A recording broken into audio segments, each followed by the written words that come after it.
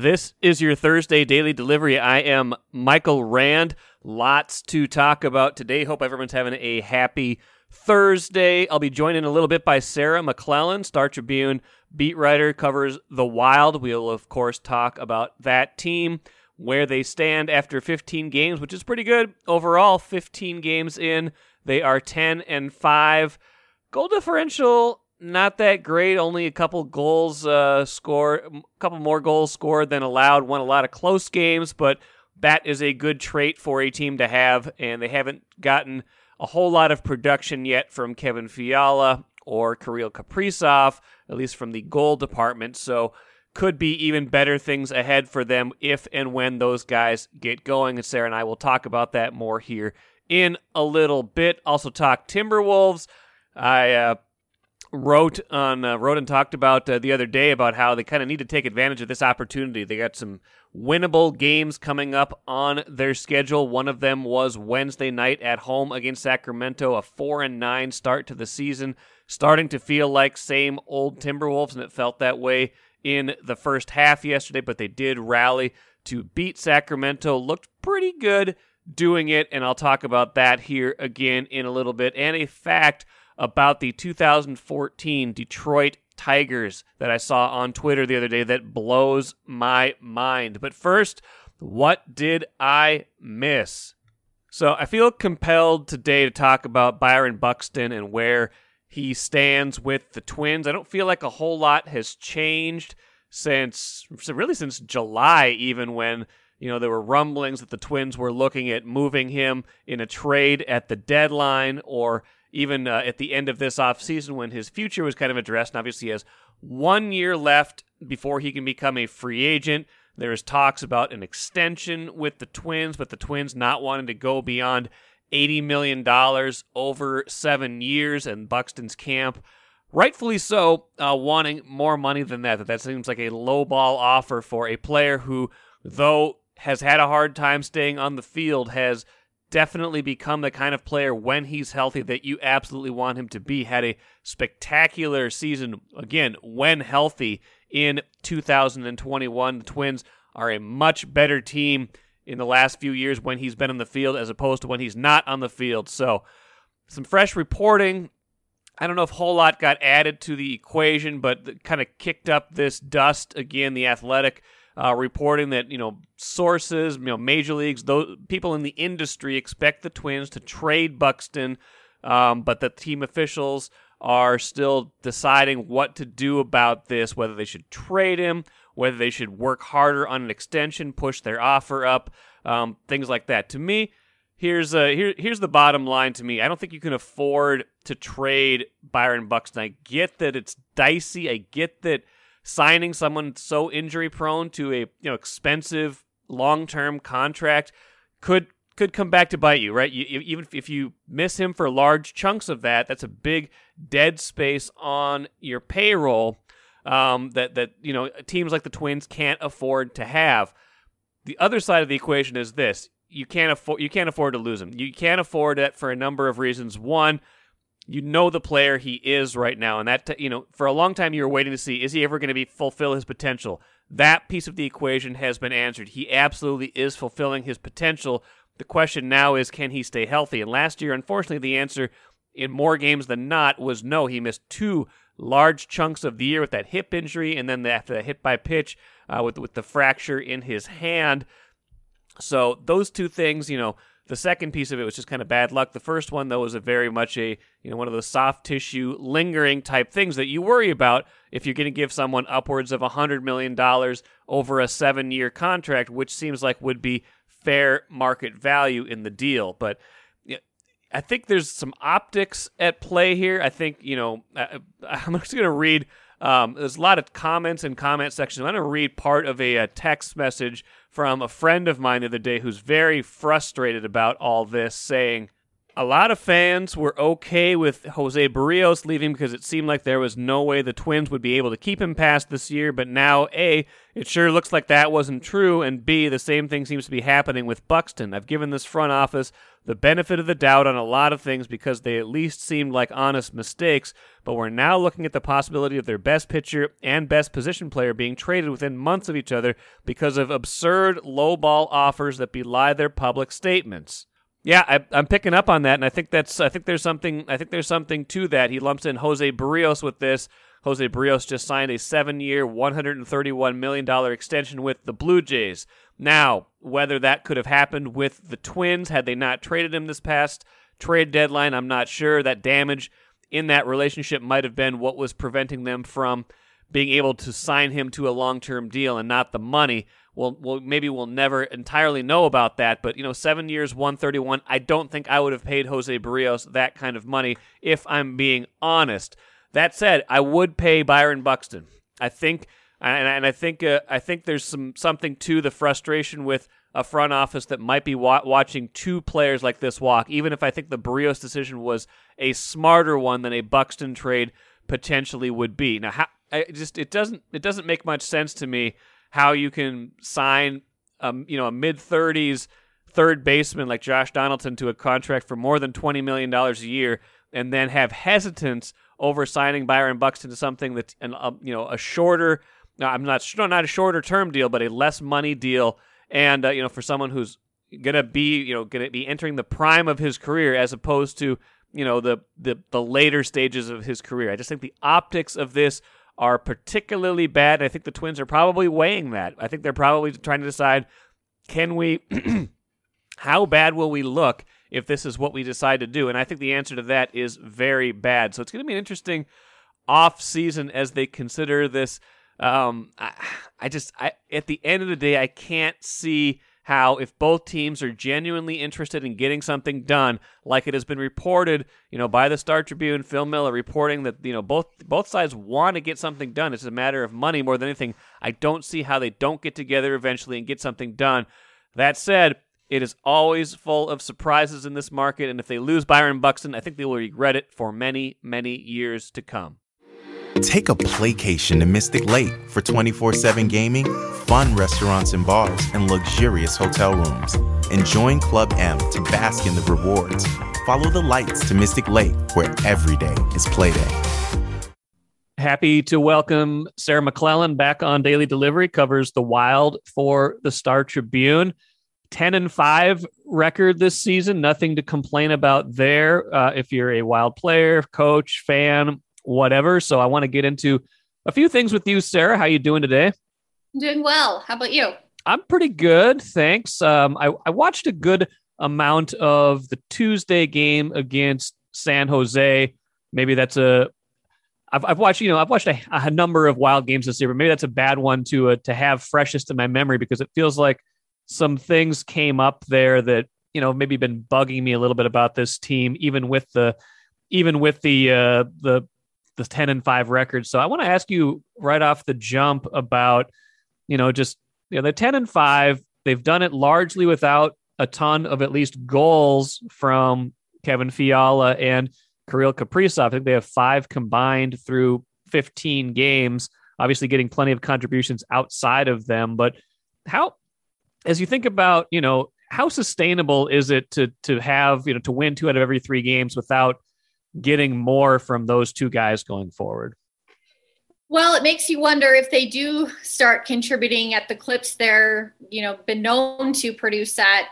What is this team's potential then? It really begs the question, wow, what could this team do if those players start to pick it up offensively? And if players like Ryan Hartman and Marcus Foligno and Joel Eriksson continue to contribute. But in the meantime, I think the fact that they're still getting the results without those players being major catalysts is obviously encouraging. And at some point you may look back that this was a very vital stretch for this team to pick up points and bank wins without, its premier players contributing like they tend to, like they used to. But still, I think it's something that probably the microscope is going to stay on, especially for Kaprizov. This is his second year. He's not a surprise. Not that he wasn't last season. I think teams were probably aware, but it was limited to the West Division. He only played the same 7 teams. And now the rest of the league is, getting their chance to go up against him. And they're definitely clearly aware. I think back to that Winnipeg game in October. And, I think that was like the very first clear example of just how a team in its first opportunity to play against him played him, so closely and checked him hard and, followed him essentially around the ice, maybe to an extent that last season, maybe it got glossed over or the familiarity was there or, it just felt different. And that was, one of the first examples of that, of a new team playing against him. So it certainly probably has to be an adjustment period, for him to adapt to that type of scrutiny and attention. I'm sure a player of his caliber, though, has probably faced that throughout his career. When he talked a few weeks back, he mentioned being like a slow starter and how when he gets that one goal, he can kind of get on a roll. That hasn't happened yet since he snapped his goal scoring slump, but it's key for the Wild because obviously he's a big feature and fixture of this offense. Same with Kevin Fiala.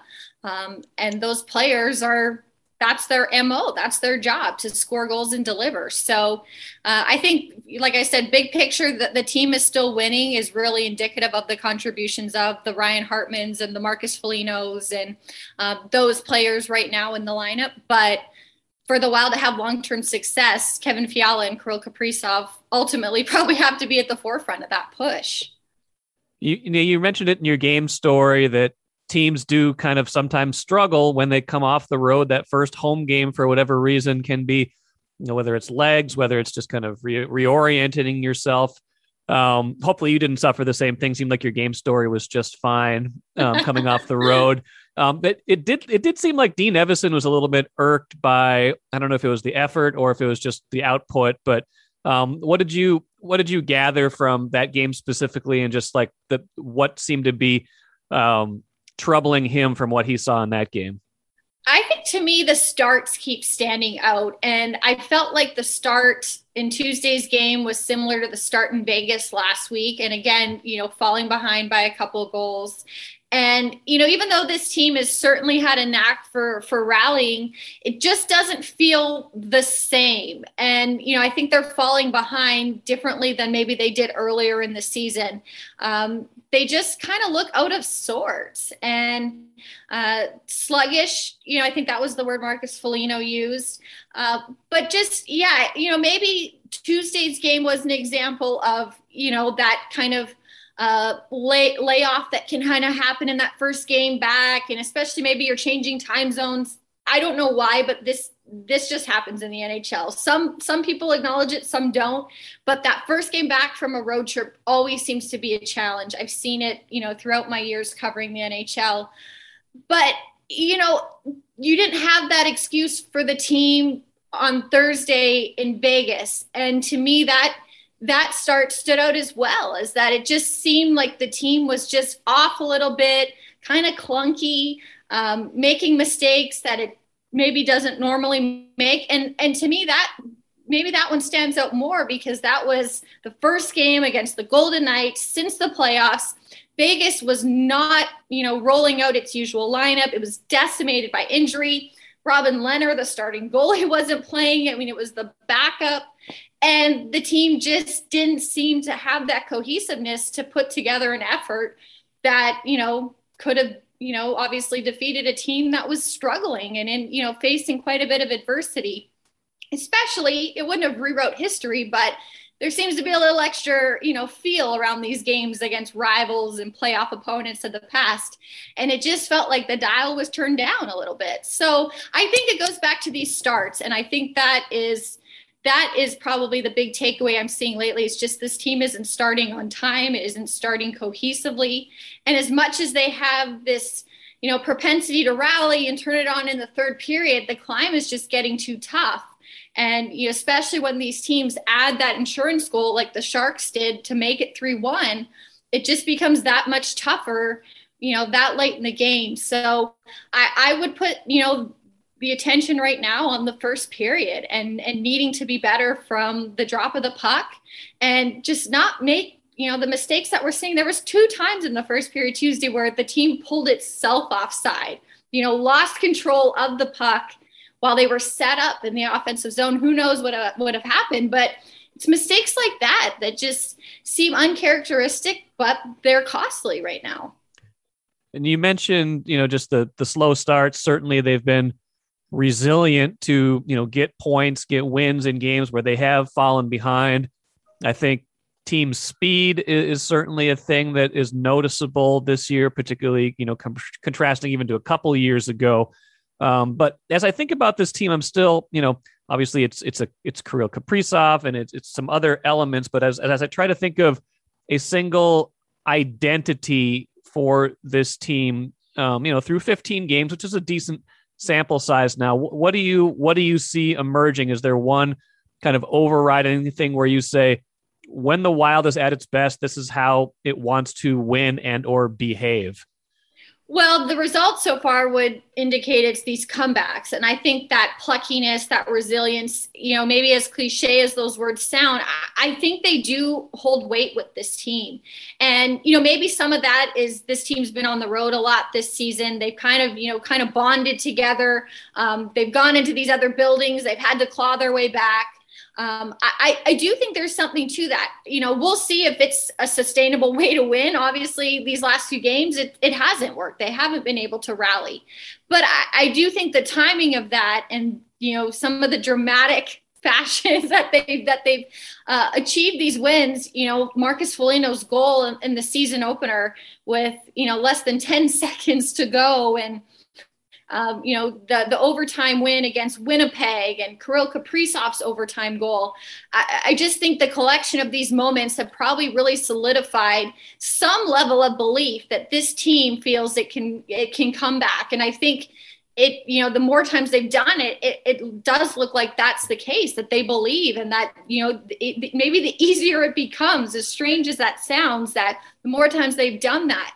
But with that, I think there's, you have to avoid the complacency of, well, the third period, just wait. Like it's going to happen. Just wait. Because again, these slow starts and poor beginnings are coming back to haunt the team. So it's not a foolproof recipe just to wait to the third period and it's going to be a different team. I still think this team is looking for that complete 60-minute effort, a performance from start to finish that feels conclusive, that feels definitive, that feels like all the boxes are checked. And yet, like you said, this team has 10 wins out of 15 games. So I think there's, probably more potential to be untapped, but I do think that vibe, that culture is being fostered where this team believes. It looks like a team, obviously, that has the confidence. They talk about shortening their shifts and getting off the ice so the next guy can hop over the boards and you have the trust that he can do his job. And, maybe again, it sounds cliche, but I think they play like that and believe that. So I do think there's something to that, a month plus into the season. There were a lot of dust-ups and fights in that San Jose game, and it feels like whenever I turn a Wild game on for whatever reason, Marcus Foligno is fighting, and he did again on Tuesday night. How do you is that how they want to play, or is that just circumstantial in a game, and that's just how that game evolved? Yeah, I think that's probably circumstantial. I don't think this is a team that's going out looking for that. I think it's a team, though, that realizes when it's engaged and, it plays hard and gritty, that it tends to have success. This is a team that, especially looking at players, a Marcus Foligno, a Jordan Greenway, when they're finishing their checks and they're engaged and they're just tough to move around the ice, this is a team that tends to have success. And that'll, most of that rough stuff happened after Matt Dumba's hit in the second period. And that was a play that, obviously the Wild got a power play from it. It's a 2-1 game. It had the potential to tie the game and really continue to turn the momentum, because that felt like that was probably, the most maybe engaged, or, maybe the team felt like that was maybe the point that it could turn the tide and really kind of turn the corner against the Sharks. It didn't happen. Like I said, that 3-1 goal happened in Erik Karlsson's slap shot. But I think the physicality, there's those moments where they're trying to create something. They're trying to get engaged. They're trying to spark some momentum. And I think that was probably just the byproduct of those plays, especially the Dumba hit that happened. But this is a team that when it plays that hard, gritty, hard-nosed style, that's where the success happens, because it gets on the puck. It's tough for players to move them. They get in on the forecheck. They kind of become immovable objects along the boards. And that's how a lot of goals have been produced so far this season. Couple more things for you, Sarah. One, Cam Talbot has been, I think, pretty good this year, but also maybe the numbers have dipped a little bit from where they were last year. He's played 12 out of the 15 games, which sounds about right when you think about the context of the season. What's your impression of his numbers? The save percentage just above 90, goals against just below 3. Some different guys on the blue line, and we'll talk about one of the reasons why here in a minute as we think about the Dallas game on Thursday night. But what's been your impression of his play so far this season and the play in front of him as well? Yeah, you're right. It is a new blue line in front of him. And I think that was probably a big takeaway last season, was just how cohesive both sides were. I think that was, when you heard from Cam Talbot talking about why Minnesota was an appealing destination for him as a free agent, it was the opportunity to play in, behind this blue line. Obviously, it's a completely different looking blue line. So I think there's probably a feeling out transition process there. But you're right. I think the workload has been probably what you'd expect. I think that season opening back-to-back was the only time where he's handled both ends of a back-to-back. And, so Kaapo Kähkönen's gotten a few appearances here and there. But you're right. This has been with the standard that he had last season. I think there's that expectation that he'll continue to be that rock solid presence back there. I think though, you see some of these games and, we talk about these comebacks and rallies. A lot of them have been these high scoring games. And I don't know if that is, like we said, maybe circumstantial, just how these games have unraveled, but the Wild has been in a lot of high-scoring hockey games, and it's found a way to prevail. But I'm curious to see if that starts to settle down with the more games that happen, and if Talbot kind of shuts the door, and maybe we see more 2-1, 3-2 type games, because for so long that's been the identity of this team. This is a little different. These 6-5, 5-4 outcomes, but he's still going to be, I think, again at the forefront, and somebody who obviously has a big sway in dictating the success of this team, especially, like you said, with a reworked blue line after some key departures for this team. You weren't here for the Jacques Lemaire era, but 6-5 would have been with like 2 weeks worth of goals for both teams. That would have been this is definitely a departure from those days. Like you mentioned, Ryan Suter, a key offseason departure, part of the buyout. He and Zach Parise both bought out. He is now with Dallas. They play at XL Energy Center against the Wild on Thursday night. What do you imagine that will be like? Someone who wore the Wild sweater for 9 years. It was a pretty big, long run for him. Plenty of playoff appearances. How do you think that reunion will look, especially considering how it ended here? You know what I mean?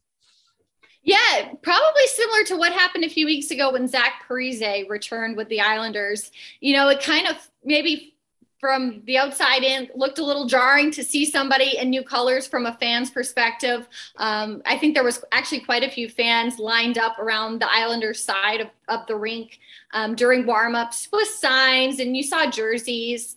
So I'm guessing it'll probably be somewhat similar, for Ryan Suter's return. Again, someone who just became embedded in the fabric of this franchise for so long, and was a big reason for why this team turned into a perennial playoff team. Obviously, the ultimate goal, a Stanley Cup. never happened during their tenures here, but still a productive impact. And, now he's moved on to the Stars. I think a team that's trying to rebound and be an up and coming player in the Central Division. And he's part of, a blue line there that's, regarded as one of probably the elite in the NHL. So it'll be interesting to see, how that's received, and if it's probably similar to Parise's return. They had the video tribute during a break in the action in the first period. But, if it's similar to what Zach said, he's moved on, and that's what Parise said. And for Suter to land in Dallas and have a role carved out there and get a contract with them, perhaps he feels the same way, that it's a new chapter. And obviously we'll see what he says.